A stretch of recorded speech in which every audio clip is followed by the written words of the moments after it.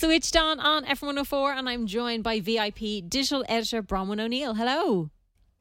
How are you? Very good. Thank you so much for chatting to us once again. So, Robbie Williams docu-series. I'm very much looking forward to this. Yes, it is out this week on Netflix and it is 4 parts telling his life story for the last 25, 30 years. It's to mark him going solo. He started his solo career 25 years ago. So it's kind of an in-depth look into Robbie, and obviously he's kind of had his struggles and all that. And I feel like no, I don't feel like I know people love Robbie Williams. So everyone's going to be watching this and chatting about it and discussing what he has to say. I'm sorry, David Beckham, you had your You had your your month in the moment. sun. It's now Yeah. Robbie. I think so. And I think, like, no offense to David Beckham, I really enjoy that as well. But I feel like Robbie Williams has a couple of more layers to him. Like, for a long time, you didn't really know who he was, maybe. Yeah, exactly. And he's had quite a lot of feathers as well in his Yeah. hat. Like he's been in a boy band, he's been solo, he was controversial, he Hmm. broke hearts. He's married now. He was a judge on the X Factor for a while. He's done a lot of stuff, He has. and I think it's like I know I think it's quite interesting when the quote unquote bad boy like settles down and starts a family, and there's obviously more to Robbie Williams than like his copious tattoos and Yeah. his kind of reformed bad boy image, but so which is what we learn about in the documentary. And I know I'm going to give my mom a shout out. She is, I'd say, already sat down glued to it. And no doubt we'll have all the music as well. So it's going to be a good watch. It's up on Netflix. Yes, it is. If you want to spend your evenings or your weekend watching that, I'd say it will be viewed many, many a times across the globe. I think so too. And then we move on to The Buccaneers, which is on Apple Yes, TV. this is really, really exciting because, as you know, I love Bridgerton, and we haven't got like a Bridgerton fix so far. In a We've gotten while. Queen Yeah. Charlotte, but it's not the same. No.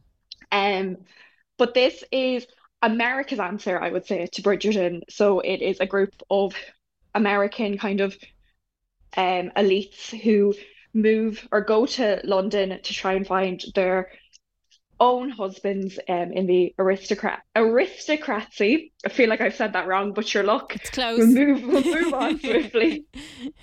Um, and obviously they're coming from America. They're a bit more brash.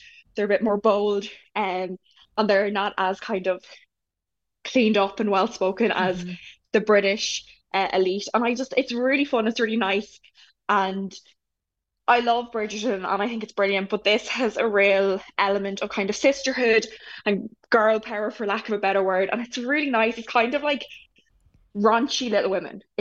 Yeah, it's kind of like, also it feels like it's going to be a lot of fun. So it's set in the 1870s. So you have all the big dresses and the fashion and the corsets and all that kind of idea that you're kind of used to and love from Bridgerton. But then they add a twist to it and they're just going wild.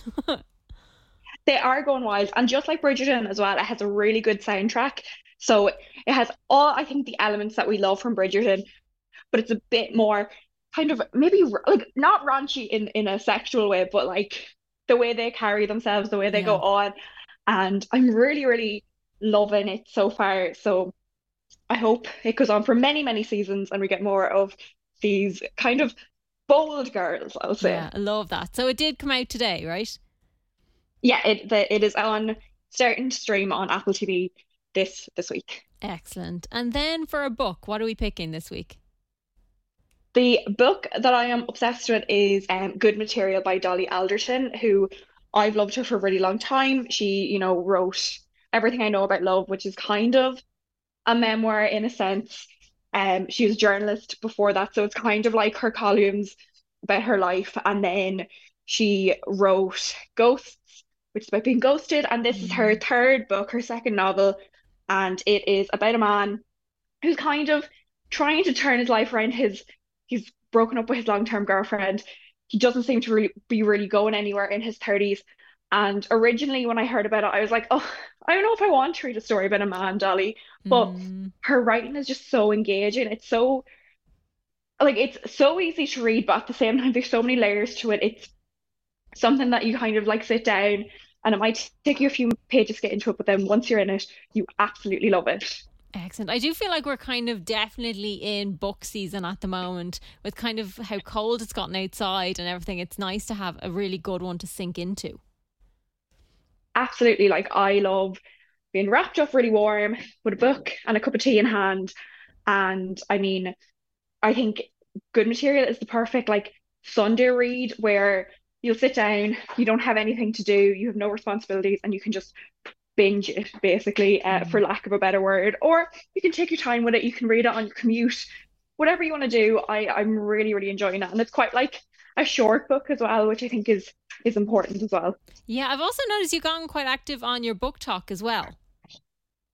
Yes, yes, I have. I think again, it's perfect time of year to get into reading and into sharing what we're loving book wise. And there's loads of good books coming out as well. So happy to share over on Bronze Books.